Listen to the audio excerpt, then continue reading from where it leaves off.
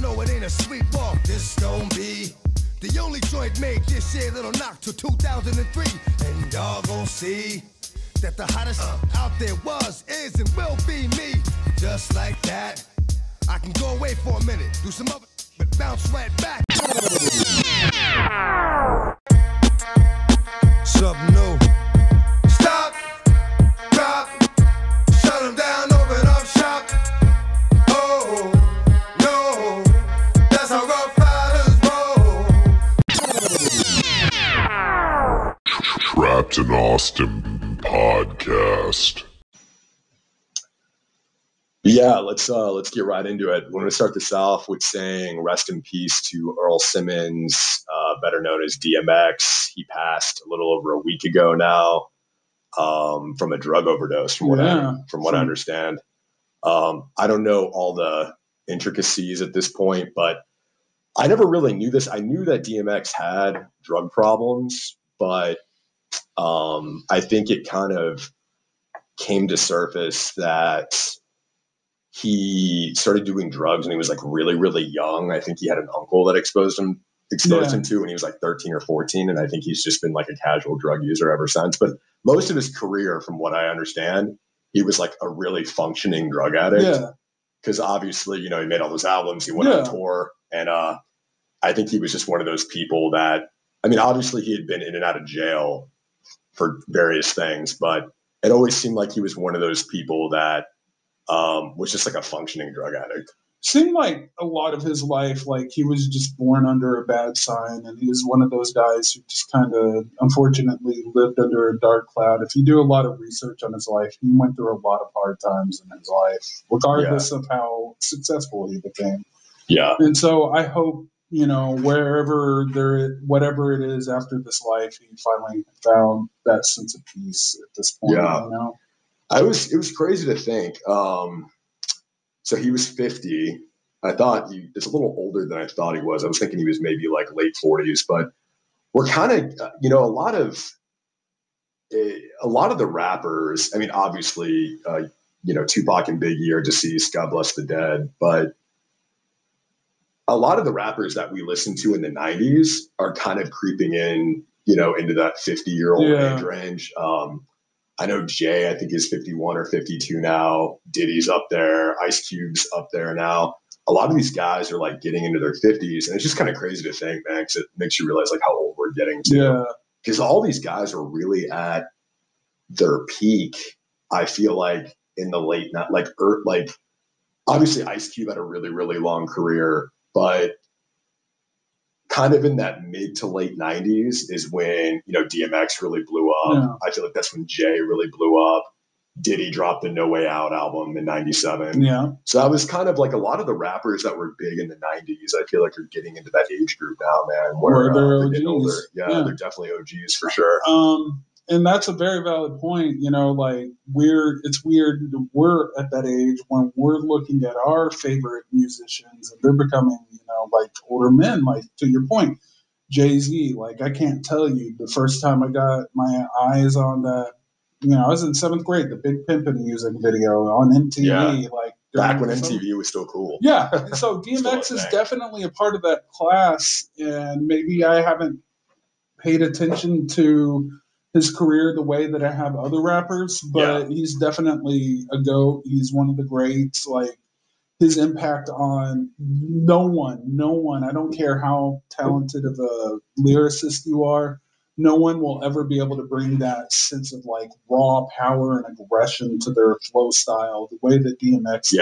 It was like a different level of energy that I don't think we had seen in hip hop before. Yeah. Like kind of just like an angry sort of, at least at a mainstream level. Yeah, we had never seen it like that. The only person that, and no, I'm not comparing the two. The only person that I can think of that like got close to conveying that kind of emotion in their flow would be Eminem. Just like back in the day, like you could feel the anger seething out of his voice, and kind of the same thing going on with DMX. Yeah, so Eminem's first album, the first mainstream album, that was Marshall Mathers LP. Yeah. Which one? The Hi, My Name Is, or the Marshall Mathers LP?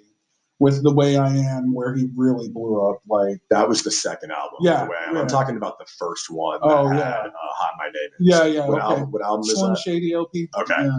So that came out in '97. DMX's first album came out in '98. Yeah. So I mean, that's interesting because they roughly kind of came out around the same time. Yeah. And that's the thing is we don't think of DMX in the same, I think, class as we do maybe like Diddy or Jay, because that was really like mid 90s. Yeah. As where I feel like Eminem and DMX were kind of in that class where it was like late 90s. Yeah. That was kind of around the time when like Exhibit came out. Like there was kind of like this newer group of rappers, I feel like, that kind of like showed up like in the late 90s. Yeah. But yeah, man, I mean, I have, I remember seeing, so I was born in '84, so I was 14 when DMX's first album came out. But you mentioned MTV earlier, so it's like, that was the time when like music videos basically were, I think, promotional.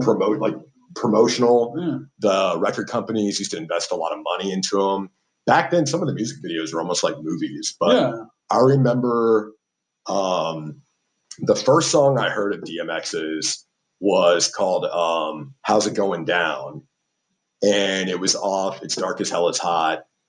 And I remember seeing the music video and I was like, oh, this is super dope. And then shortly after that, I think Ruff Ryder's Anthem was the second single. Yeah. And that music video was badass, man. That was the first time I can recall. I feel like now you see dirt bikes and ATVs and stuff in music videos, like rappers have them in their music videos. But that was like, I really feel like that music video was kind of before its time because it had all the dirt bikes in it. It had all the ATVs and they were just out in the middle of the street, like, it was a little more neighborhood based. Yeah, it was. Yeah. It was, and that song was just like a mega, like a smash hit. Yeah.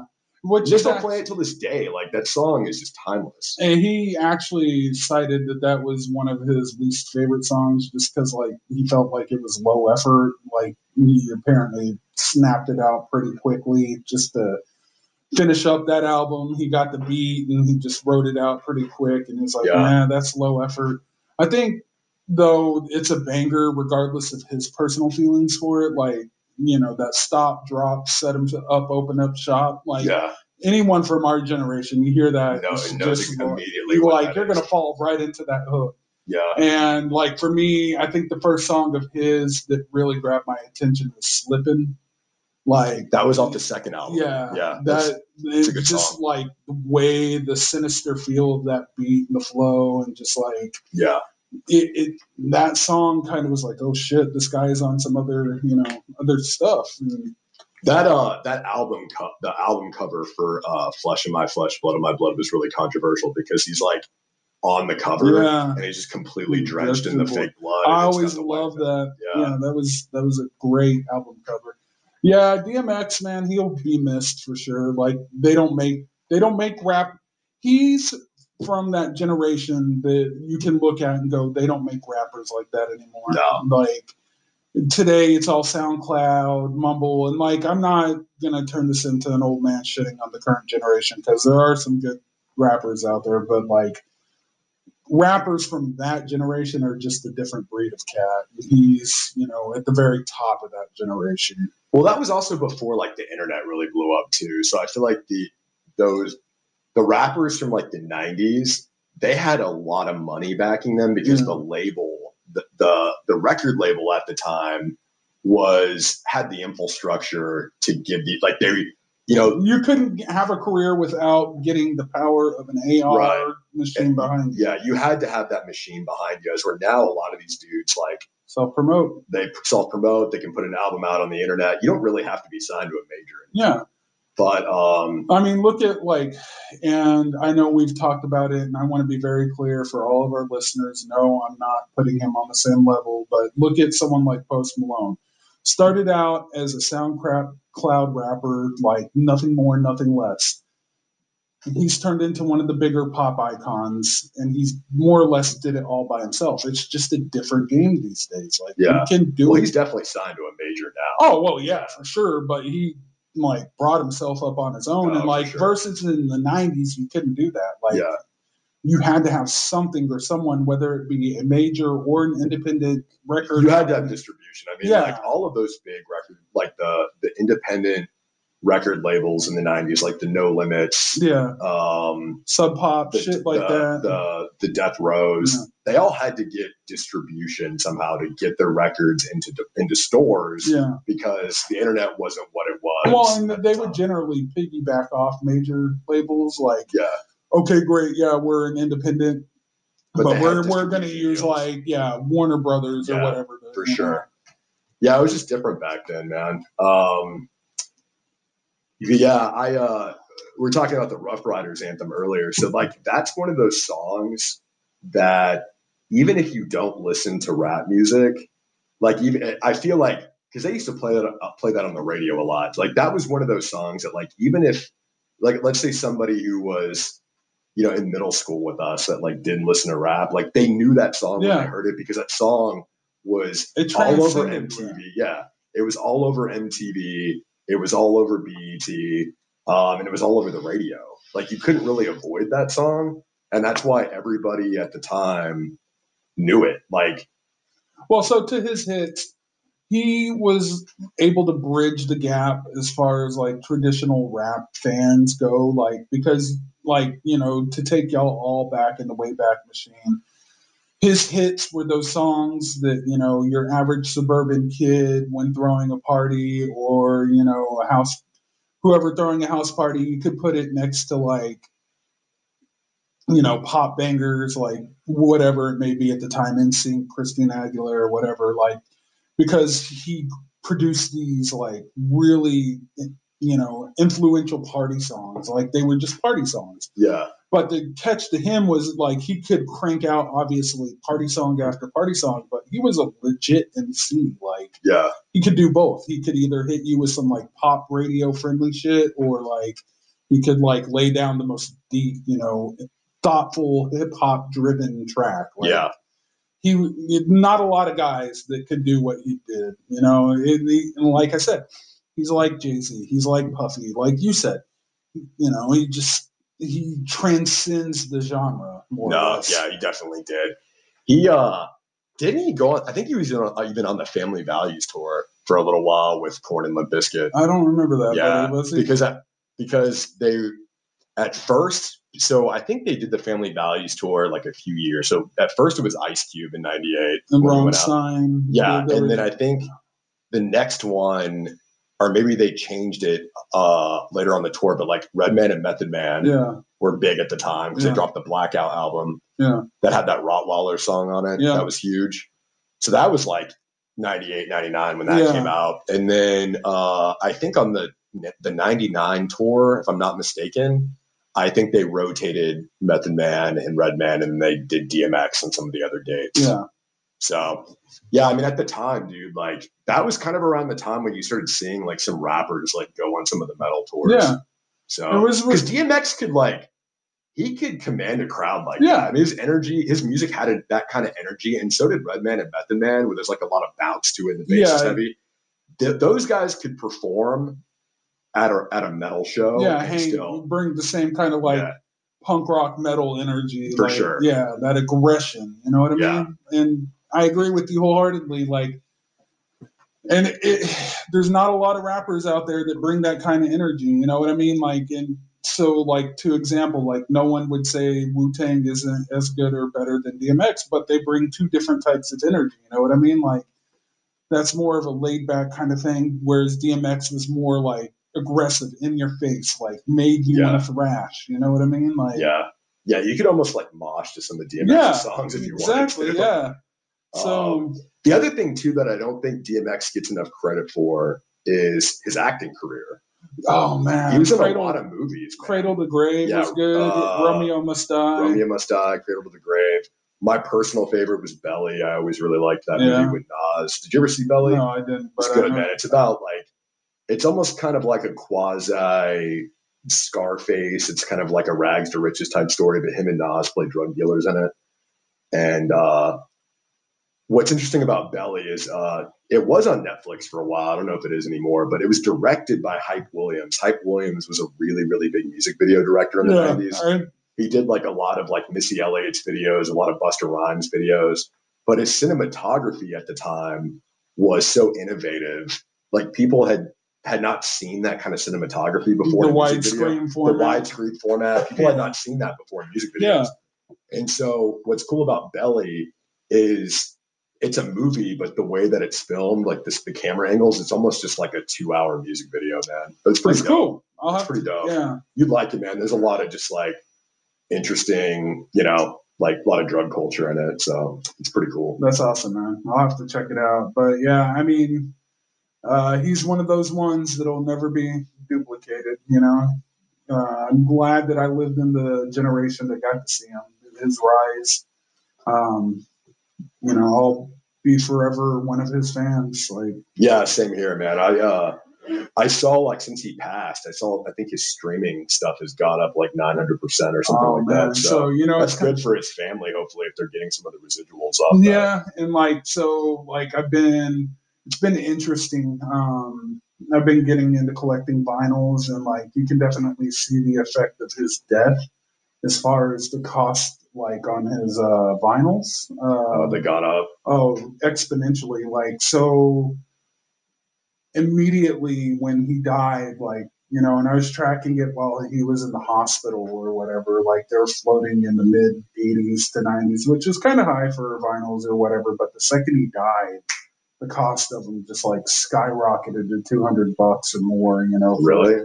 Yeah. Vinyl. Which one were you looking at? It's hot or it's dark and hell it's hot. Yeah. It's a badass album, dude. Yeah. I wanted that one, but there's no way I'm about to pay $200 for a record. Yeah, it's kind of fucked up that they do that when those. I mean, if somehow his kids or his family are like making money off that, then cool. But I have a feeling they're not. They're not. It's people reselling. And, okay. Yeah, it's people gouging. Yeah. So I'm part of this website, discogs.com or whatever, and like. It's a bunch of vinyl freaks like myself, Are they people reselling stuff? Yeah. Are they trading too? Or? Yeah, I trade. Like I traded for the Black Sabbath album I got recently. Like same kind of thing. Just traded some of my albums for that one. So it's more or less cool. Yeah. So DMX is, it's just interesting that there's like a wave of renewed interest in him. I don't know if it's people from our generation or maybe kids. Well, I think what happens too is when a musician that was popular when we were younger passes, and we even see this with musicians that were popular like in our parents' day. Yeah. People kind of want to go back and revisit the music. Yeah. Which, it kind of makes you like kind of nostalgic. Like you want to go back. And I've been doing that. I've been listening to like a lot of his old stuff. Yeah. So for sure. One of the things, I haven't confirmed this, but apparently, and this sounds like a very Jay-Z move to do, is DMX didn't own his masters, right? Yeah. And to acquire your masters, it costs like millions of dollars. Yeah. So you basically have to try to negotiate it somehow with the record companies. Because Jay-Z owns his own masters. Yeah. Like he basically bought himself out of his own Def Jam deal. Yeah. And that's how he was able to go off and start Rock Nation. And now he's just basically his own conglomerate at this point. But what I heard is that Jay is working on acquiring DMX's masters, so DMX's kids can own them and get the royalties from them. Which, man, that's shout out to Hove, man, for doing that. Yeah, and they had a pretty frosty relationship, and the fact that he would be willing to overlook that, like in the beginning, I think they used to battle rap a little bit, and then they did Murder Inc. with Ja Rule. The energy between those two more or less tore that apart. DMX always had a problem with him. I don't know why, but there was some beef there. And Jay apparently was always willing to overlook it. Like he more or less bought it once Jay took over Def Jam. And, DMX was like, I want to leave. And, Def Jam's initial response was, well, you still owe us $12 million on this contract. Fucking Jay-Z just bought it out and released them. It was like, good luck. Yeah. Interesting. Yeah. Yeah, I mean, I think what happens with some of these guys is like as they get older, they're not mad anymore about anything that happened 20, 30 years ago. But then also I think they're able to like step back outside of the situation and they go, you know what? Like, this guy was basically like a peer of mine in the same era. Yeah. We're part of the culture. We help build the culture. Yeah. I don't want to see anything bad happen to these people, you know? Right. Like, nobody wants to see somebody who was like, whether you really got along or not at the end of the day, you don't really want to see a counterpart, somebody who helped you shape the culture, just die like that. No, I get so that. It makes sense. Yeah. But yeah, man.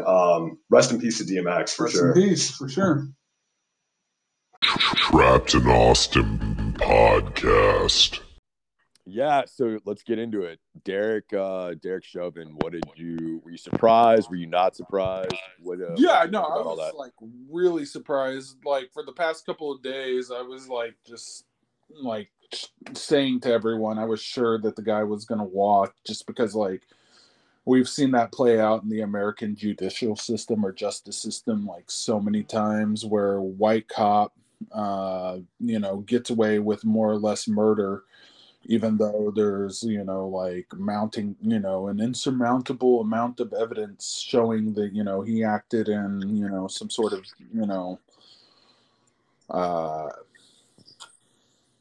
inappropriate way. And, I just kind of figured that's what we were going to see again.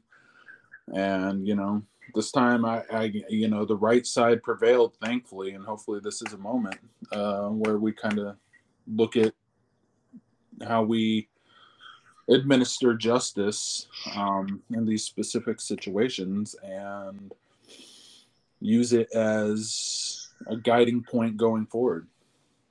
Yeah. I think this is something that's kind of a microcosm for a lot of other things, and it's just been way overdue. I think this is a step in the right direction. I hope there's some piece of shit cop sitting at home who saw this and maybe learned, like, hey, get your shit together. This could potentially be you sometime. On national TV, having your trial nationally televised, and you may fucking spend a good portion of the rest of your life in prison. So yeah. I think it was kind of like I said, man, I think it was kind of an encapsulation.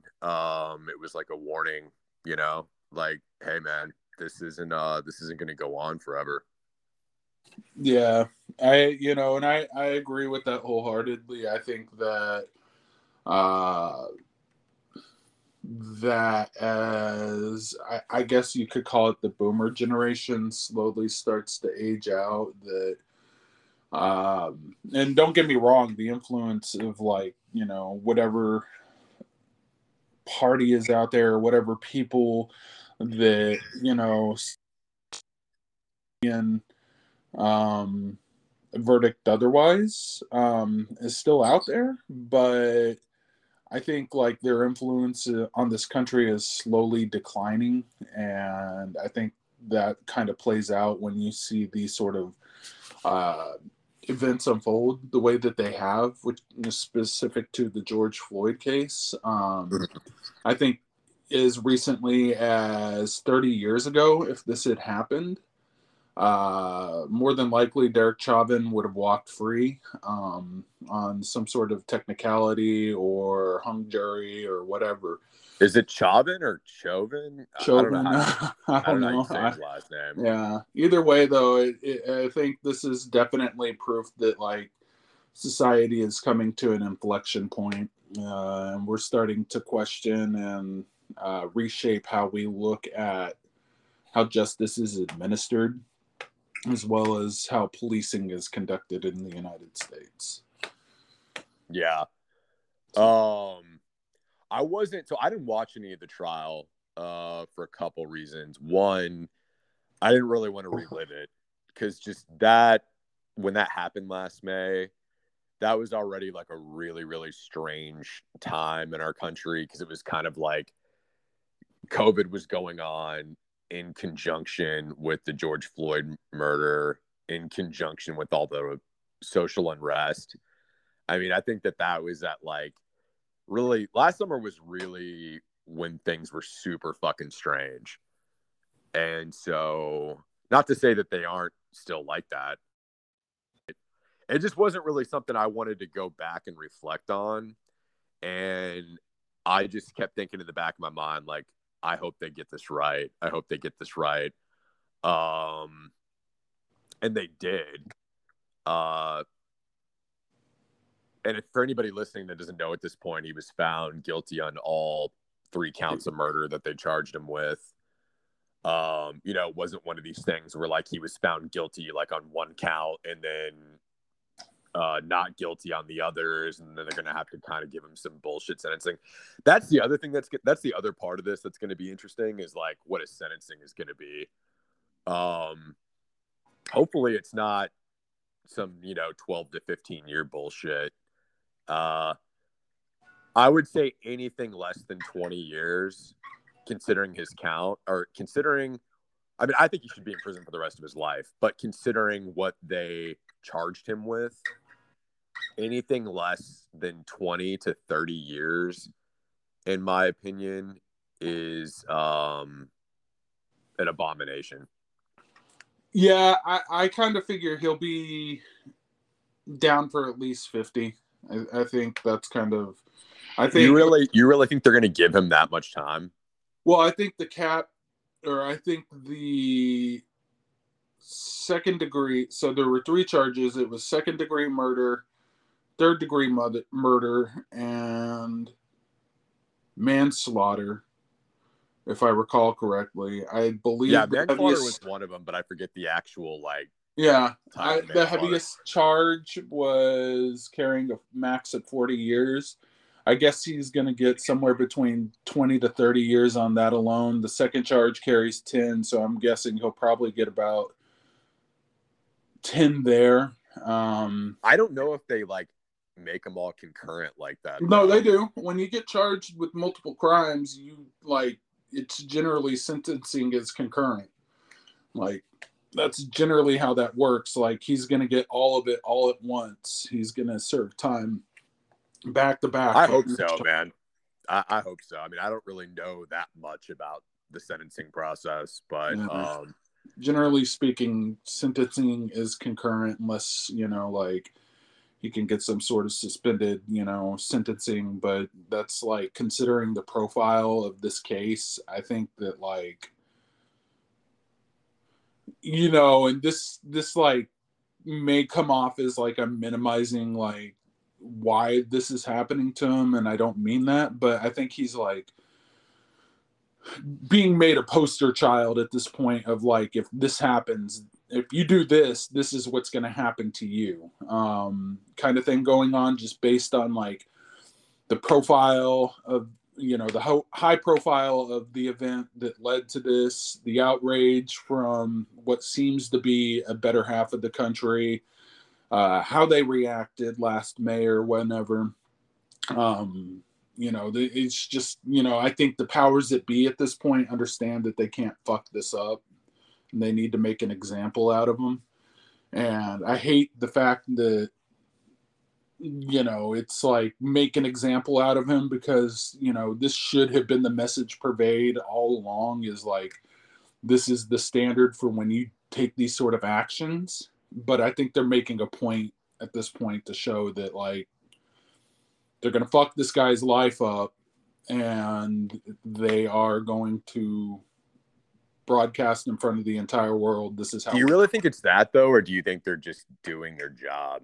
I think it's a mix. I don't really think it's hey, they're just going to make an example out of this guy, because I feel like that kind of, my personal opinion, and maybe I'm wrong with this, but I don't want to believe that's the case, because I think that really diminishes sort of what happened to George Floyd.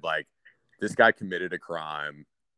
This is a classic do the crime, do the time kind of scenario. I don't know about that, because there was a video. It was a 9-minute video of with his knee on this guy's neck. Yeah, and if it wasn't for that video, he probably would have walked. No, I agree with you on that. If it wasn't for that video, and that's the sad thing about it, is if that video didn't exist, I think he probably would have got acquitted just on the fact that he's a cop, and that's typically how it works.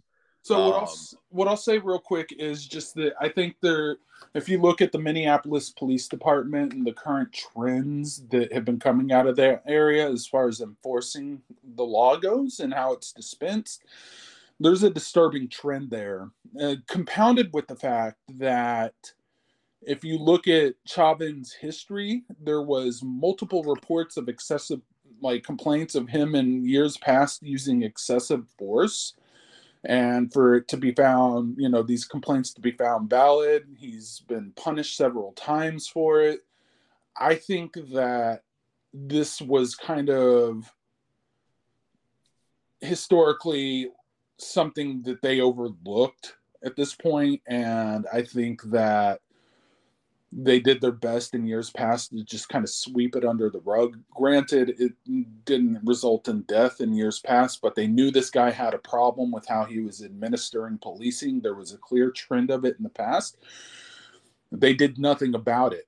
And now at this point, he's finally killed someone, and all this is coming to light. And all of a sudden now they're like, okay, now we're going to, do something serious about this. Yeah, I do think they're trying to make a point out of this that, okay, you've caught on to the fact that, we weren't as proactive in managing how our police officers are conducting themselves out in the field. Now we're going to make a point to prove that, yeah, we're going to do so going forward. That's kind of how I see it. Yeah. Did you see kind of the clips? Like, obviously, you've seen video footage of like when they're reading off the verdict. Yeah. Yeah, it's kind of weird, man, because I mean, obviously this guy's been in jail. I'm assuming. He did get out on bail for a little while, didn't he? Or was he in prison the whole time? No, he was out during the trial. He posted bail pretty quickly, but as he was being hauled off, the judge revoked his bail. And so he's stuck in there at this point. Like he. Yeah. So you're out on bail, and you're going to this. See, I wasn't too sure on that. I didn't know if he was like still in jail while the trial was going on. So he was out, right? Yeah, he was out this whole time. Okay. So it's like you're out, you're going to trial, and then you show up on the last day, and the judge is reading off, the verdict. And like, I was just thinking to myself, because I'm like watching him, and there's like not much, there's like no reaction there at all. Like none. Like he didn't look surprised. I say all this to say that I think he knew, like on that last day when he showed up, I wouldn't be surprised if his legal team had a conversation with him and was like, hey man, there's a really big chance that you may not walk out of here today. No, like probably like a 95% chance you're not going to walk out of here today. And so, because the reason why I'm saying that is because he didn't look that surprised. Like there was he kind of like, you could look at his eyes and you could kind of like see that he was kind of looking off a little bit. Like he was thinking a lot about what was going on, but there was just no emotion there. So I think he kind of like already knew what was coming. That's just my theory.